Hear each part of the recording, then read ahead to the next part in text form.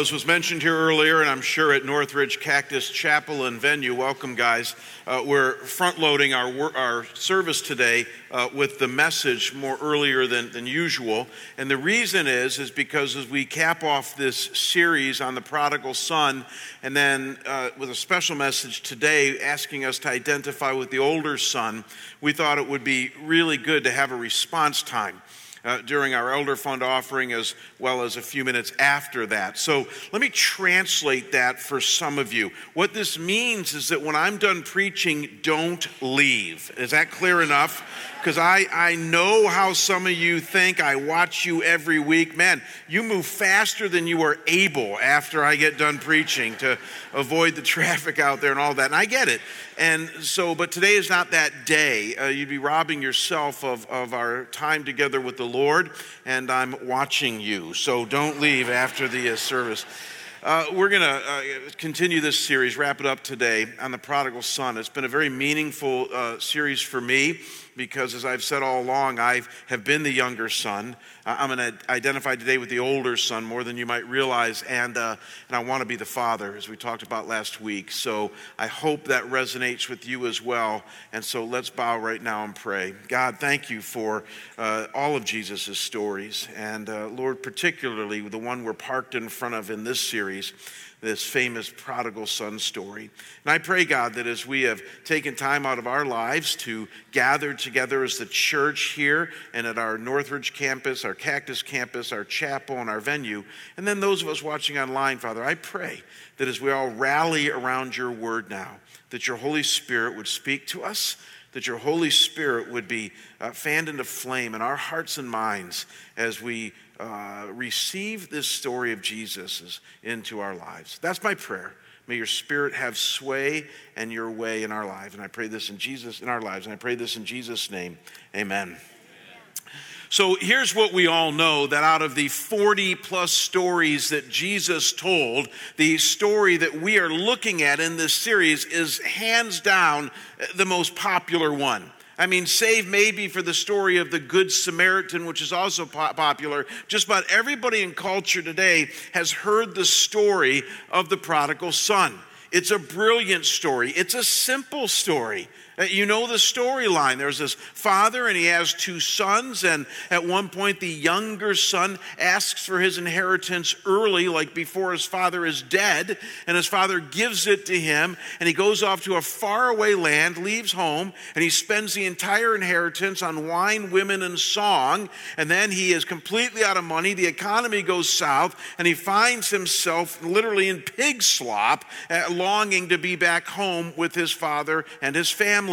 And so he comes home and he tries to make a deal with dad, saying, hey, can I become one of your hired servants? And the father shows this outlandish grace and says, absolutely not.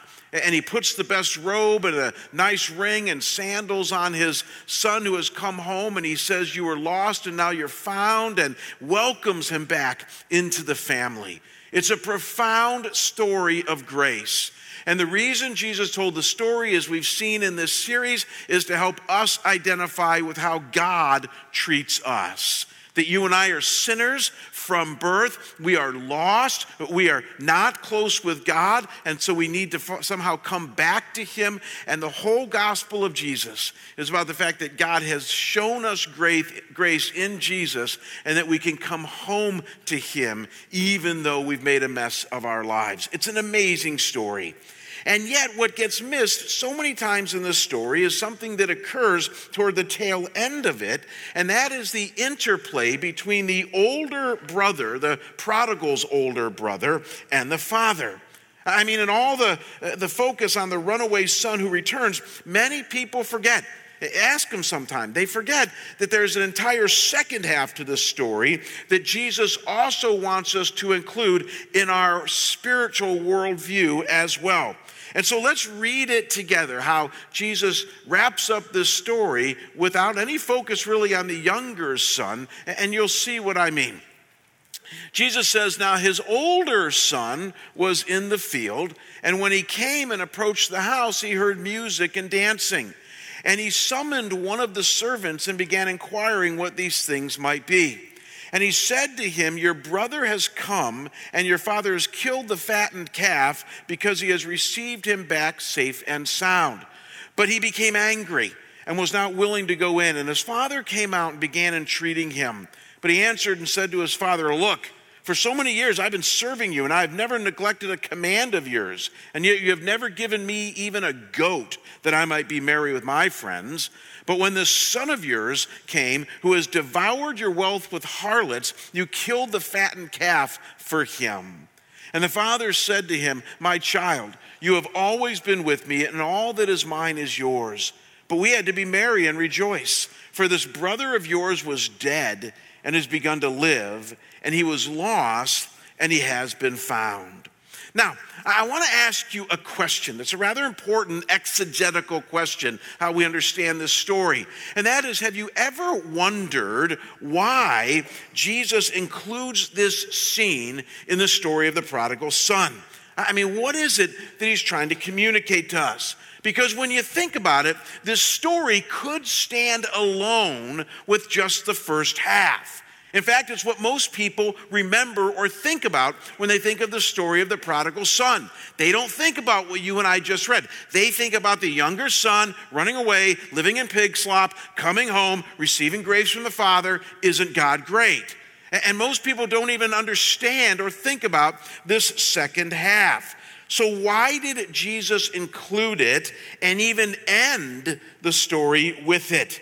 And the obvious answer is that Jesus has something very powerful and very important that he wants you and me to learn here. And given where this scene occurs in the story, watch this.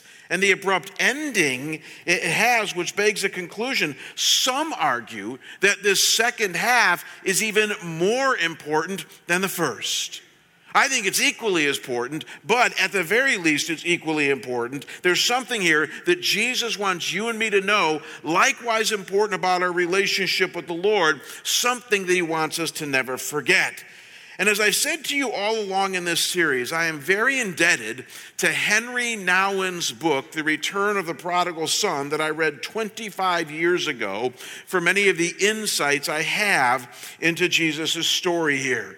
And this is no less true about the second half of this story having to do with the older son. And so here's the main point I have for you today. It's really, I think, what Jesus is getting at here in this second half of the story when it comes to you and me. And that is that with God, it is very possible to be lost while still at home. This is going to be rich for some of us, if not most of us. Let me repeat that. When it comes to your relationship with God, what you need to know is it is very possible for you and me to be lost while we're still at home. You see, here's what we need to understand about Jesus' story here, especially the surprise ending involving this older son. Don't miss this. And that is that the older son is just as much lost as the younger son. That's really important for us to understand. We tend to think that the younger son was the one who was lost. But you see, Jesus is in the midst of telling a bunch of stories about lostness here in Luke 15, a lost sheep, a lost coin, and then a lost son. But it's actually two lost sons. Because if you define lost as separated from the Father, distant from him and his heart, and not knowing how to come into right relationship with him, then clearly the older brother, the older son, is just as much lost as the younger. If you don't believe me, I want you to look at some of the detail of Jesus' story here, and you'll begin to see what I mean. So let's review this story a bit more slowly this time. Look at how it begins in verses 25 and 26, or the second half begins. Jesus says, now his older son was in the field. And when he came and approached the house, he heard music and dancing, and he summoned one of the servants and began inquiring what these things might be. Now, you might be just tempted to think, well, Jesus is just painting a very typical scene here. It's not really important. What's next? Pause for a second in front of this, because Jesus is painting a scene where you have a son who's in the field, coming into the house and engaging with the servants. You see, these are all signs and symbols of somebody who is at home, somebody who is in the presence of the Father, somebody who's experiencing all the rights and the privileges and even the duties of being home. And so you need to not miss here that Jesus is painting a picture of a kid, a son who is at home. And that will be important for you and I in a minute here. And yet, the crux of all of this is that Jesus will then go on in the next few verses to reveal in this story how the older son is nevertheless lost and separated from the Father's heart of grace. That this older son does not understand or get the grace and the forgiveness that he shows the younger son. As we're going to see as we go along today, gang, what the older son had a problem with was the father's abiding relationality with his kid. That's what's going to tick off this older brother, that this younger son gets grace and all that goes along with it. And this older son did not get it, let alone share it. This father's heart of grace, the core of what makes a father a father. And so what we don't want to miss is that the older son is under the same roof. He's in the field, he's going to the house, he's engaging with the servants, but he is separated from a key aspect of the father's heart, which is why I say this kid is lost while still at home. And the point is for you and me is that we too, in our relationship with the Lord, can be lost while still at home, right? I mean, the whole point of this story that Jesus is telling us here is to draw a parallel between the Father and his sons, and the parallel is with us and our relationship with God as our Father. So this whole story is to teach us about how God is and how we relate to him or don't relate to him as our Father who is in heaven. And so when it tells us here about an older son who is lost while still at home, it simply means that you and I can likewise be ones who are in many ways home with God and yet far away from him and his heart of grace and his purposes for this world and our lives. Now, you guys are smart. You guys know what I'm talking about intellectually here, and I've been kind of walking you very slowly up to this point so that you can understand that it's possible to be lost while you're still at home. But let's get more specific here and talk about what specifically do we mean in the 21st century as a follower of Jesus, and that it's possible for us to be lost while still at home. And here's what I mean about it.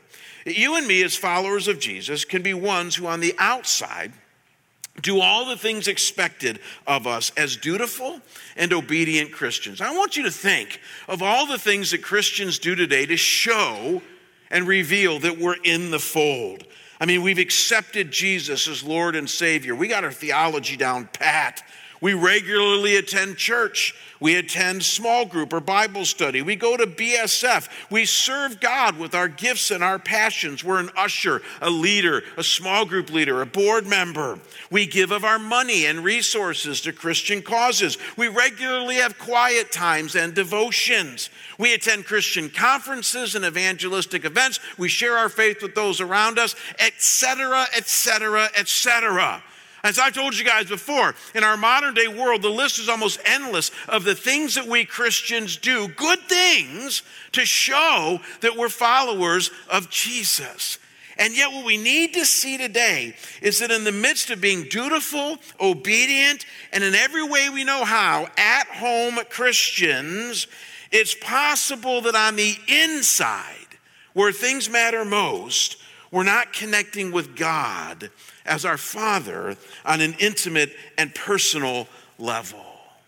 That just like this older brother that was working the farm and doing all the right things, but had missed the Father's heart of grace and was distant and not connected to him at the core of who the Father is, it's very possible for you and I to be like that today. That the love and grace of God is really not shed abroad in our hearts. The spark is not fanned into a flame. And if we're honest with ourselves, there's a closeness between us and God that once might have been there, but is not there anymore. We no longer get his heart of grace and how he responds to those who are messed up and even us daily in our lives. And the subtlety is, and this is why the older brother is such a powerful figure, the subtlety is that we didn't run away. We didn't engage in some hedonistic bash like other rebellious younger son believers that are around us. No, you and I have stayed faithful and true. We've stayed and worked on the farm. We've kept the home fires burning. We've made sure the crops are coming in. We've looked after the place. And yet what's subtle is that while doing all of this, something has happened in our heart. It's been a slow burn. As Revelation would say, you've lost your first love. And over time, that distance grows greater when it comes to us and God.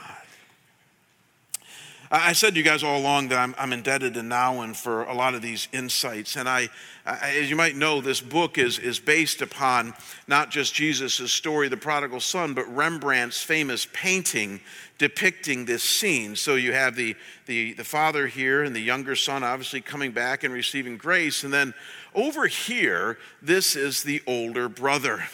And it's really amazing what Rembrandt did here. It's hard to see in the detail of this painting here, but there's actually a doorway here. There's a step down, and the older brother is not in the room here. He's actually standing in the doorway, which is very visual because he had been outside and refuses to come in. And as you're gazing at the older brother here, we're going to get a close-up on the camera here. I want to read for you what Nouwen says. He says, the lostness of the elder son is much harder to identify. After all, he did all the right things. He was obedient, dutiful, law-abiding, and hardworking. People respected him, admired him, praised him, and likely considered him a model son. Outwardly, the elder son was faultless. But when confronted by his father's joy at the return of his younger brother, a dark power erupts in him and boils to the surface. Suddenly, there becomes glaringly visible a resentfulness, a pride, an unkindness, a selfishness, one that he remained deeply hidden over the years, even though it had been growing stronger and more powerful. And then Nouwen goes on to say, and I love this, he says, looking deeply into myself and then at those around me, I wonder what does more damage, the lust of the younger son or the resentment of the older son. He says there is so much resentment among the just and the righteous today. There is so much judgment, condemnation, and prejudice among the saints. And then he says, there is so much frozen anger among the people who are so concerned about avoiding sin. See, that's you and me at times. It's possible to be lost while still at home. It's an attitude that we church folk have. It's a deficit in our relationship with God, and one that can slip in so easily over time and begin to choke out what was once a vibrant walk that we had with him. We're still at home. We're working the farm. We're attending church. We're doing all the outward things that we know that we need to do. But when we're honest, inside, something has happened over the years, and Jesus nails it. We've become the older son.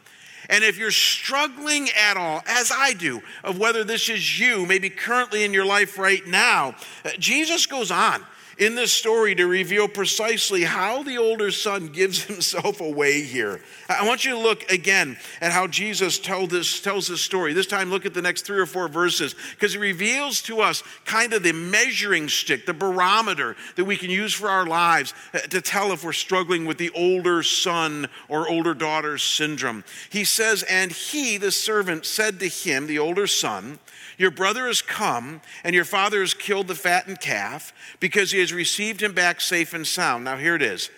But he became angry, and he was not willing to go in. And his father came out and began entreating him. But he answered and said to his father, look, for so many years I have been serving you, and I have never neglected a command of yours, and yet you have never even given me a goat that I might be merry with my friends.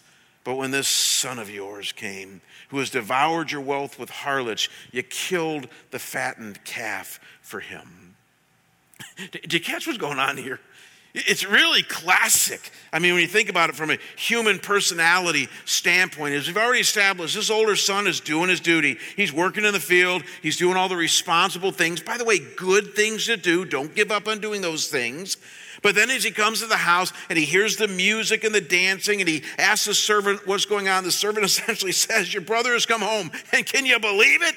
Instead of shaming him and disciplining him as we all would have expected, the father has shown him grace and favor, and he's throwing a huge party. And you can almost see the wheels turning, can't you? In this older brother, he's thinking, party? What the heck? He's thinking in his mind right now. And Jesus then says that this type of thinking immediately, now this is rich, affected his emotions and his will. Go back one slide here. It affected his emotions and will. Go back one slide here. Thank you. And it says he became angry. Anger is an emotion, right? And then it says he was not willing to go in. So that's an action of the will. And as this attitude and action increases, the father then comes out and with all gentleness and fatherly love tries to call the older son in to share the joy. And it's here that things go up to full throttle. It's here that the older son just lets it all out finally. He says, look, man, I've been slaving in the field. I've been absolutely faithful and obedient to you in everything that you have asked for. And do I get a party for all my work? No, that's not the point. I don't want one anyways. But when this son of yours, now that's an interesting phrase. He didn't say when my brother has come home.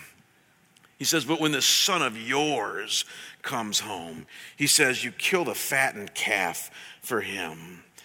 Bottom line, folks, the mindset of the older son to the father is that you've shown grace and favor to someone who doesn't deserve it, which ironically, by the way, is what grace is, showing favor to someone who doesn't deserve it. But the son says, this totally ticks me off.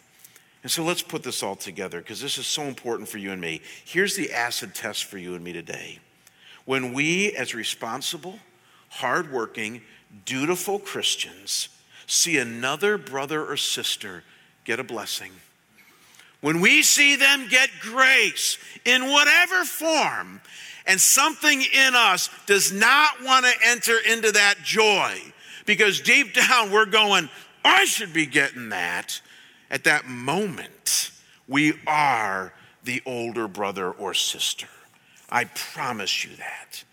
Do you rejoice and share in the joy, or do you go down the road of comparison, which leads to jealousy, which leads to anger that quickly turns into resentment, and it robs you of any joy, and it separates you from the God who loves you?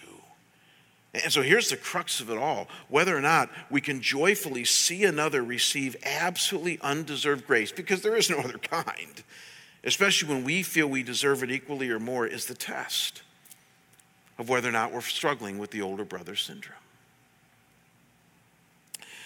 You know, I mentioned earlier that in this series, I have been the younger son. Hey, by the way, thank God I'm not the younger son now, right? Because like if I was going off on binge parties, I couldn't be your pastor. So thank God that I am not the younger son anymore in my life. And as I said last week, I'm striving more and more to become the father. But if I identify with anybody in this series, it's this guy, the older son. And it's almost hard for me to admit it because I feel shame for it. And I really struggle with it in my life, but I've prayed about this, and I can share with you a few snippets. But it rears its ugly head more often than I would like. There are times that I'm talking to other pastors, not in this church, but at other churches across the nation. And I know many people see Scottsdale Bible Church and what have you as a large, successful church, but most people don't know the half of it. They don't know the daily battles we have, the things that we struggle with. They don't know how hard won some of our victories have been, and I don't mean in the flesh, I mean in the spirit.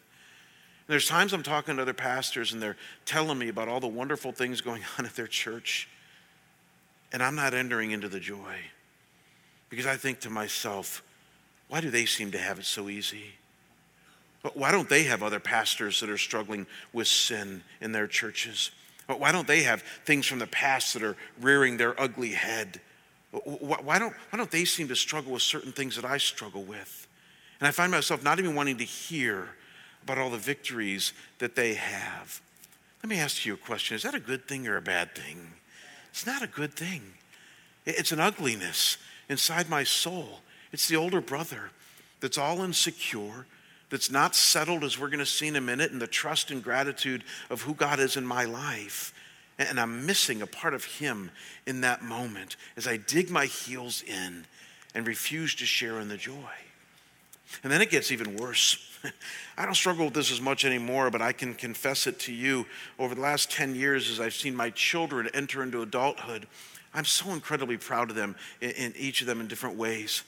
And I can't bring any confidences here, but there have been times over the last 10 years where a couple of my kids have gone through some very, very dark periods as they've entered into adulthood. And they have struggled greatly. And it's been very, very difficult on Kim and I.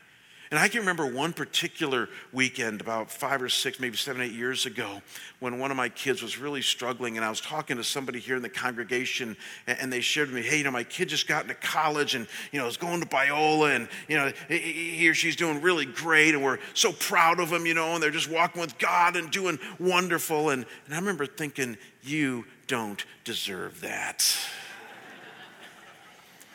I thought to myself, I have done a much better job of parenting my children than you have. I have played with them. I prioritize every sporting event. I've taught them about God. I've had them in church. I was not a legalist. I showed grace. And why is it that your kid seems on easy street and my kid's struggling for every breath right now? And you see, that can sound so self-righteous, can't it? But I look back on those times right now, and I'm ashamed that I ever thought like that.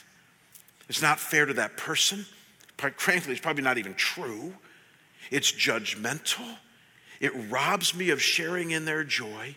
It's a pity party on my own end. And here's the real kicker. I feel distant from God in those moments. Amen? See, the older brother never feels close to God. I do it with pastors. I've done it in my parenting. I even sometimes do it with just general Christians.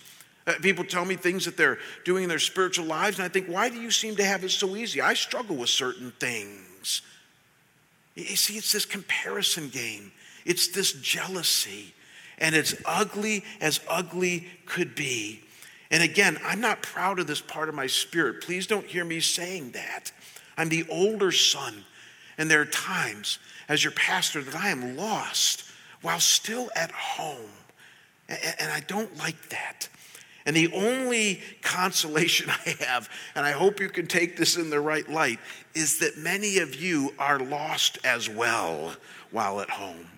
Because I watch your lives, and I watch the struggle that you have with your fallen nature and your flesh. And I know now why Jesus told the story. Because you too, in your language and in your actions, again, remember, it's an emotion and it's part of our will. You give yourself away. I'm not condemning you. I'm joining you. That we at times all, I think, can relate to this older brother. And so once we own this, the only question that we need to ask is what will bring us back? Have you ever thought about that? I mean, what does God want from us that'll pull us off that ledge that is so dangerous to be on? And here's the life-giving news, and that is that Jesus goes on right in this story to give us the answer. And so let's look one last time in this series at Jesus' story here and how the father responds to this resentful son and wraps up this whole thing, because here is the life. It says, and he, the father, said to him, the son, my child, you have always been with me, and all that is mine is yours. But we had to be merry and rejoice, for this brother of yours was dead, and he's begun to live, and he was lost and has been found. 3 things really quickly I want you to notice here, because it's so rich. We could do an entire sermon just on this. First, he says, my child. Interesting, the English translation here has it right. He didn't say, my son.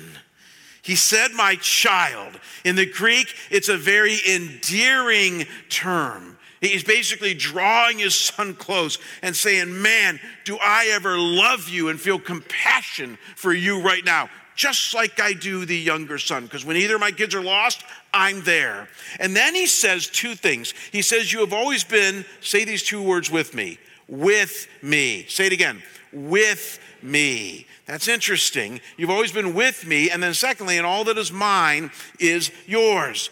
You've always been with me. What you don't want to miss here is that this is a call to trust. What is he trusting in? The Son. He's to trust in the Father's abiding presence. The fact that his Father, even though he's lost while at home, has always and will always be with him. This is great news, gang. Because some of you are afraid to admit that you're lost while still at home, even though your pastor has led the way there. But the reason you don't need to be afraid to admit it is that you're not going to hell for this.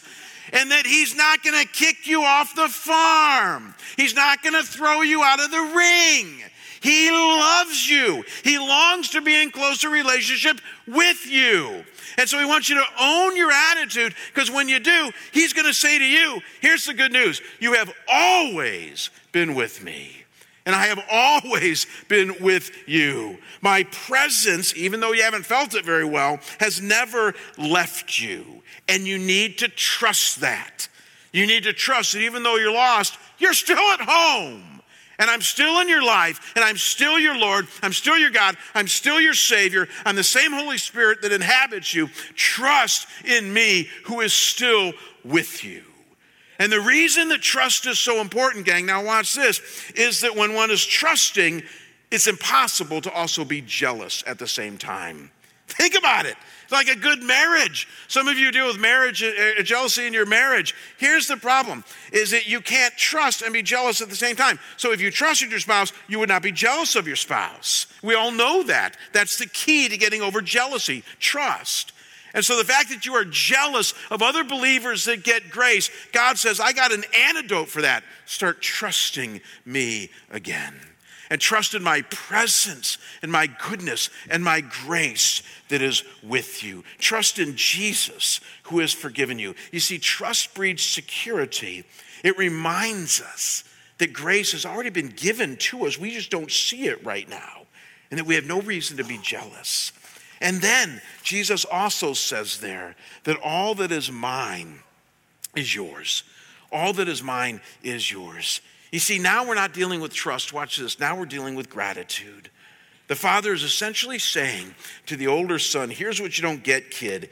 You are already really blessed. Everything that's mine is yours. It's already in your wheelhouse, but you're so focused on the younger son, you don't see the blessings and the grace that I've already shown you.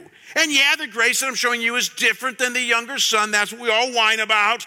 Eric's got a different grace than I do. You got a different grace than I do. Tom's blessed differently than I am. But he says, stop focusing on that and focus on you and your Father, because he has blessed you. He has given you grace. And be grateful that all that is his, all that is his is also yours. You see, you and I, even on our worst day, can be grateful, because look at what Ephesians 1:3 would say. Just listen to this. It says that we have been blessed with every spiritual blessing in Christ. Try to figure that one out. That even on your worst day, you've been blessed with every spiritual blessing in Christ. As James would say, all good and perfect gifts are from above. So think about this. You have specific talents. You have gifts. You have friends. You have family. You have a unique personality. You have some material blessings. Most of you, you're here today, so you have some health. And so all of those things, the Bible says, every perfect and good gift is from above. Those are blessings that you have from God. And if all of that fails, because I know how some of you think, you're very wily. Some of you are here today going, yeah, well, I don't have all that much on those things you just listed. I mean, I don't have good health, and I'm poor, and I don't have any money, and I don't have anybody around me, and I don't feel my personality is all that unique. Okay, let's give you all that is true, okay? If all that is true, here's what you need to know if you're a follower of Jesus, and that is that redemption alone is your greatest blessing. What do I mean by that? I simply mean, and maybe some of you don't see it like this, is that if you're a follower of Jesus, then every one of your sins, past, present, and future, has been forgiven and covered by the blood of Jesus and your faith in him. And now heaven, not the other place, awaits you when you die. So the fact that you now have redemption in Jesus, man, you wake up having an edge on life every day because God is in the house, God is in your life. And the absolute power of gratitude, just like trust dissipates jealousy, here's the power of gratitude. Gratitude dissipates resentment. In other words, you can't be grateful and resentful at the same time. You really can't. Try it sometime. The two don't exist together in your soul. So the more you incorporate gratitude in your walk with God, the more or less you will be resentful in your life. And gratitude is a choice. Trust and gratitude. These are Jesus' prescriptions when we struggle with the older brother syndrome. And watch this. They will help us be found while we're still at home. You can be found while at home. So here's my closing question for you. And with this, we're going to go into our extended time of worship. What's it going to be for you? See, my great fear for Scottsdale Bible, because we are an older established church, is that most of us, I said this to my friend Corey this morning, most of us are going to struggle more with the older brother syndrome than the younger brother syndrome. And that makes sense. I'm glad that the vast majority of you are not going on benders and off the deep end and going to rave parties and all the things that the younger brothers do. I'm glad you're not doing that. Praise God. But your vulnerability is to be the older brother. And without being too judgmental or cynical, because I repented of my cynicism last week, remember that? And so without being too much like that, my wisdom says that we have a lot of people in this church that are very vulnerable to being the older brother. And so today is a great day to repent of that. Today is a great day as we enter into worship now to confess that to God. And to say, God, this is me. Man, I don't like it, but it's me. And to lay yourself out, present yourself to him in this worship. And then as you do that, remember two things, trust and gratitude. Trust him for who he is in your life and his grip on your life. You're still at home. And then be grateful for what you do have. Most importantly, that you're saved. And that even if you died tomorrow, man, you're going to be smiling on the other side. And that's worth getting up every morning and celebrating. Let's pray. Father, thank you for this amazing story of Jesus's. And God, if I don't miss my guess, there are plenty of us who struggle with being the older brother or the older sister in our lives. And I pray, God, that today would be a day that the light goes on in our head, that the light reveals what's in our heart, and that, God, we are not afraid to repent, to look to you, to own what's happening, to ask for a renewed sense of your grace through trust and gratitude. That's my prayer. In Jesus' name, amen.